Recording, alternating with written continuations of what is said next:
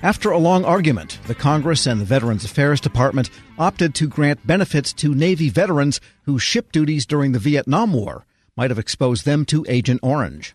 The job of administering benefits fell to the Veterans Benefits Administration. Visiting our studios earlier in person to explain a program that got underway last month, the VA Undersecretary for Veterans Benefits, Dr. Paul Lawrence. The President, in June 25th of last year, signed the Blue Water Navy Act, Vietnam Veterans Act, to provide Agent Orange benefits to those folks who had been in the blue waters 12 nautical miles off the shore of Vietnam during the conflict, right? And so if you've been exposed to Agent Orange and you have some of the conditions, now you can have access to both health care and benefits. So it resolves a long-running dispute. What exactly was the Republic of Vietnam?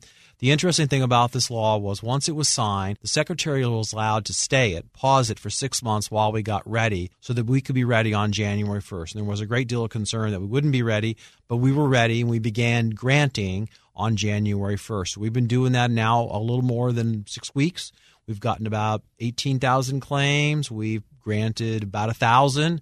You know, survivors benefits is real important because you could imagine a lot of veterans from the Vietnam age are older, so they may have passed. For conditions, perhaps, their family's spouse can apply for benefits. And I want to get to some of the issues concerned with how long ago that was. But before we do, is this anyone who can prove they were in the Blue Water Navy in ships that carried this material back and forth? Is that all that's needed to be able to get these benefits? Yeah, so actually we will find your ship in the blue water. So the veterans don't have to prove they were there. They have to have the conditions, and they're listed on our website, va.gov. If you search blue water, you can find the conditions. Diabetes, as you know, Tom, I'm not a medical doctor, so I won't represent them. If you have those conditions and you were in service off there, your record shows us where you were. We'll find the ship you were on, whether you're in the 12 hours. It's not so much your ships carry the Agent Orange. It is that it made its way into the water, and the water then made its way onto the ships. That's the thinking behind the science. I guess which can happen in littoral waters. Things splash, in other words. That's exactly right. The Agent Orange was actually carried by the merchant marines and distributed on the shore. So it was controversial in deciding whether it was a worthy benefit or not, but once decided, then your job is just to deliver it. Once the law is passed, we execute at VBA, and that's what we did. And just so you know, we were very serious about this and deliberate, and we actually have a benefits office in Manila. So it turns January 1st there, December 31st at about 11 o'clock in the East Coast time.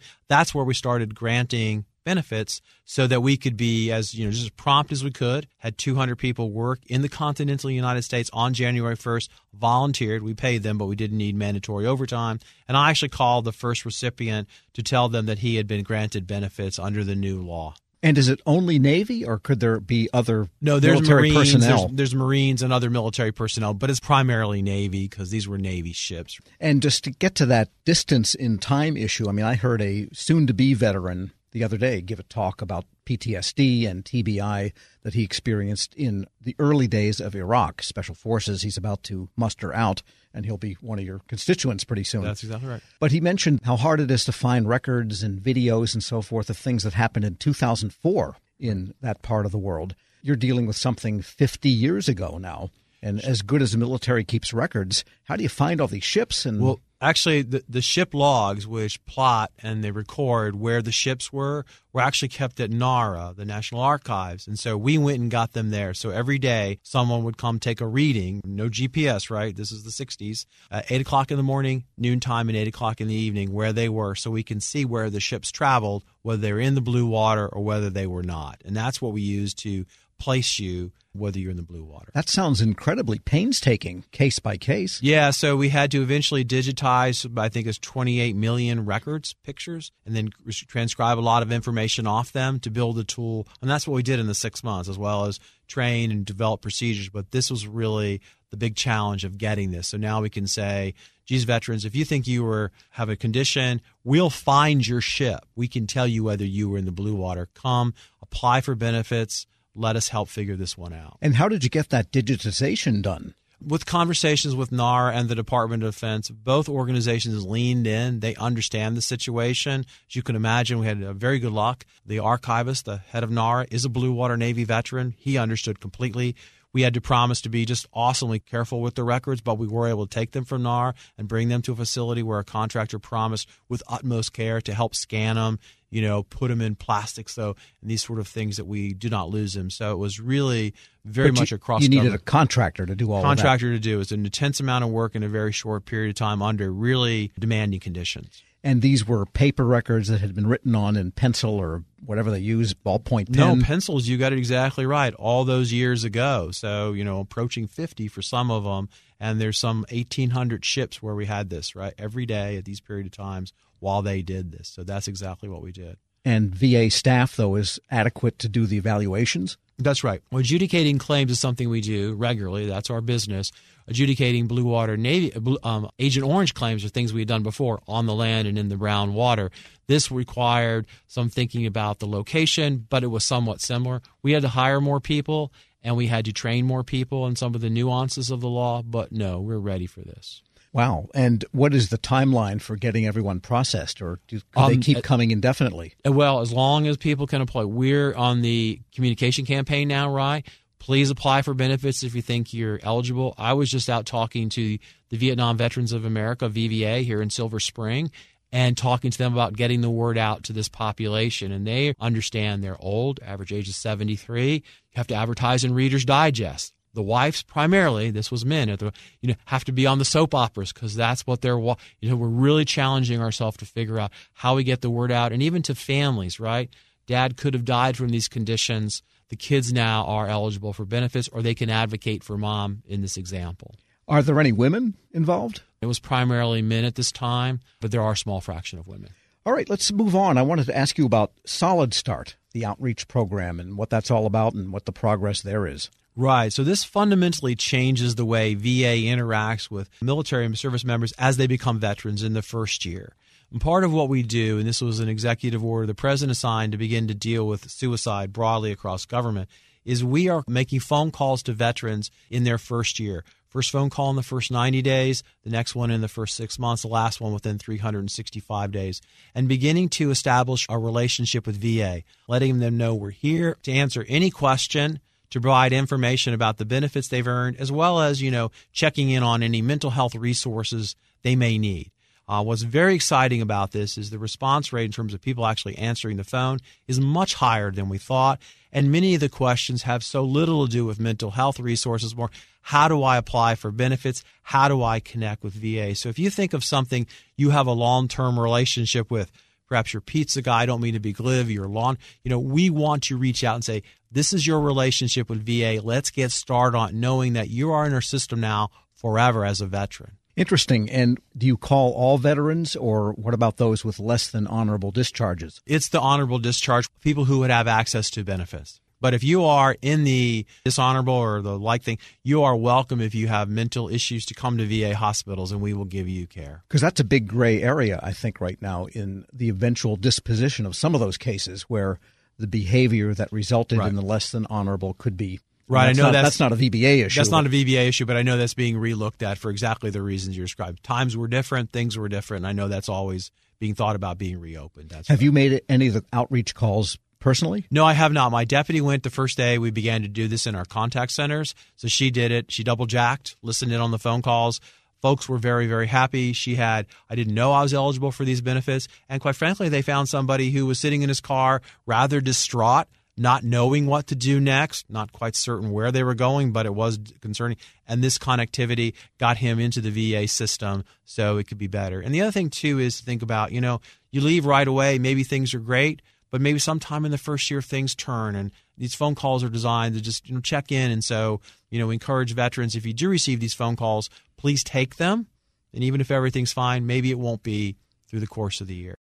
In part 2 of my interview with Undersecretary for Benefits Paul Lawrence, we also discussed a program in which VBA staff phone new veterans to tell them what services they're entitled to. I asked about the fact that in the age of runaway robocalls, how do you get people to answer the phone? We observed this too, so the response rate isn't 100% for exactly the reason you say people are suspect. So now we've gone and changed the caller ID, says the Department of Veterans Affairs, so you can see it. But you're right, we understand everybody's very skeptical in this day and age. So we know there's something to be worked through, hence the reason to come to communicate it about in shows like yours to explain what a valuable thing this can be. And you've been holding quarterly results meetings. What's the highlights of the latest results on some of the mundane things that you do, backlogs, appeals, and all of that? Sure, that's right. Once a quarter, we report through a webcast. It's a webinar, and people can find it on YouTube because we file it, right? About a 20-minute broadcast of our quarterly results modeled after a private sector earning call, go through each of the 8 business lines. So for the quarter just passed, the one that goes from October 1st through December 31st, which I just did a week or so ago, we reported what I call outstanding results. By every business line met or exceeded their targets. And we raised the targets at the end of the last fiscal year. We were doing so well. So ironically, our backlog in November reached an all-time low. It was little more than 64,000. And you'll recall from 2013, it was 611,000. I was going to say that sounds like 90% based on what I remember. That's exactly right. So, this quarter we processed claims faster, more and faster in our history. Yes, because I know you did get some staff to add to that, but also there was a process change to try to make it sort of rubber stamping everything one way or the other. That you can always get rid of them overnight, but that's not what you meant. No, we have quality indicators. So as we move faster, we want to make sure that the work still remains at a high level, and it is. So we're driving down an appeals backlog that we handle, and as well as getting more positive outcomes for veterans, getting our GI Bill claims processed faster. So we think we're making significant and real progress at VBA. Now, at the departmental level, the Office of Information Technology recently released a year-end report dealing with 2019, talking about customer service, modernizing, and so on, and giving better applications deployed to veterans. Has some of that affected VBA and enhanced what you're able to offer? Oh, yes. We have a great relationship with OIT. The CIO I consider one of my closest collaborators. He really understands from a VBA perspective. We're the customer, and he's in business to serve us. We meet at least once a week and talk about some of the challenges. He, of course, explains, the dilemma we have with old systems and somewhat modest expectations I should have. But we work together. He's always looking for what I call quarters in the couches to somehow figure out how we can get the things we need. But no, he doesn't do anything short of performing miracles with the limited amount of IT money that's available. All right, and let's talk about the unbanked veterans. This was a surprise to me that there are hundreds of thousands of veterans that don't have a bank account. Right. So in an effort to get folks, out of the check writing business, there are still folks, however, who can receive their benefits, choose to receive their benefits through a check or having it put onto a debit card. And both of these make them susceptible for fraud and just frustration. I lost my check. Something happened. How do I get another one? Well, as you know, they're issued by Treasury, not VA. That's a level of frustration. This debit card, as you know, if you're unbanked and you go in to use it, they can charge you fees. You can have it. It's just a whole series of things. So we've established a relationship with a series of banks. We call this program the Veterans Benefits Banking Program, VBBP. But if you just Google Veterans Benefits or Veterans Bank, you will find this. There's a series of banks, and more are joining this all the time, who will offer to veterans, and these are big, well-known banks, with FDIC insured, the whole 9 yards, no-cost checking account to veterans so they can have access to world-class financial institutions to get them banked. They'll avoid fraud and abuse. They'll have all the checks we get. And quite frankly, what we hope is by interacting with banks, their financial literacy will increase. Can't help but be in a branch and see all the products and the safeguards in place. So that's really our plan, one of our plans for calendar year 2020. Other than, and I'm making an assumption here, that those without bank are on the poorer end economically, is there any other demographic quality that characterizes those without that was banks? my hypothesis too, but it's not necessarily true. It is related, we think, to the homeless problem because of all the reasons you can imagine, but there is a section that chooses to do this, and so we're trying to convince them not to do it. But you're right, it wasn't exactly what we thought. And in the medical side of VA, one of the things they're dealing with is the shortage of clinicians in rural areas. On the benefit side, is there any dichotomy in the ability to serve or the access, city versus urban? Sure. City versus country. Now, of course, their footprint is bigger than ours, right? So we're in 56 regional offices and a handful of sub-offices around the country. But as you know, their footprint is much larger. And doctors are in demand, I think, nationwide. Medical professions, professionals, there's a shortage everywhere. In the cities we're in, we're often an employer of choice. So we are very lucky in that sense, especially in the middle part of the country. Where we experience is some of the large metropolitan cities where we have offices, New York, Oakland, these type places. We notice that can be a problem to hire. But by and large, we're pretty good. We're so much smaller to the hospitals. We have 25,000 employees. We have openings, but many, many fewer. Because in the medical area, again, if you have telemedicine or you have to ship pictures and so forth, x-rays, MRI scans, that takes a lot of bandwidth, which is not always there. But in VBA, I would think that you can do most of the transactions with people in rural areas over ordinary connections. Yeah, well, not quite, but you're exactly right. We have a very active footprint. Our offices all around the country and in Manila. We have an active telework program, and exactly that. You can do much of our work remotely. And so, for example, we have a big office in Salt Lake City. You might have seen the news. Lots of snow. Probably can't get to work. You can work from home. We won't miss a beat. And a final question. Any plans to add automation to pension claims and disability process?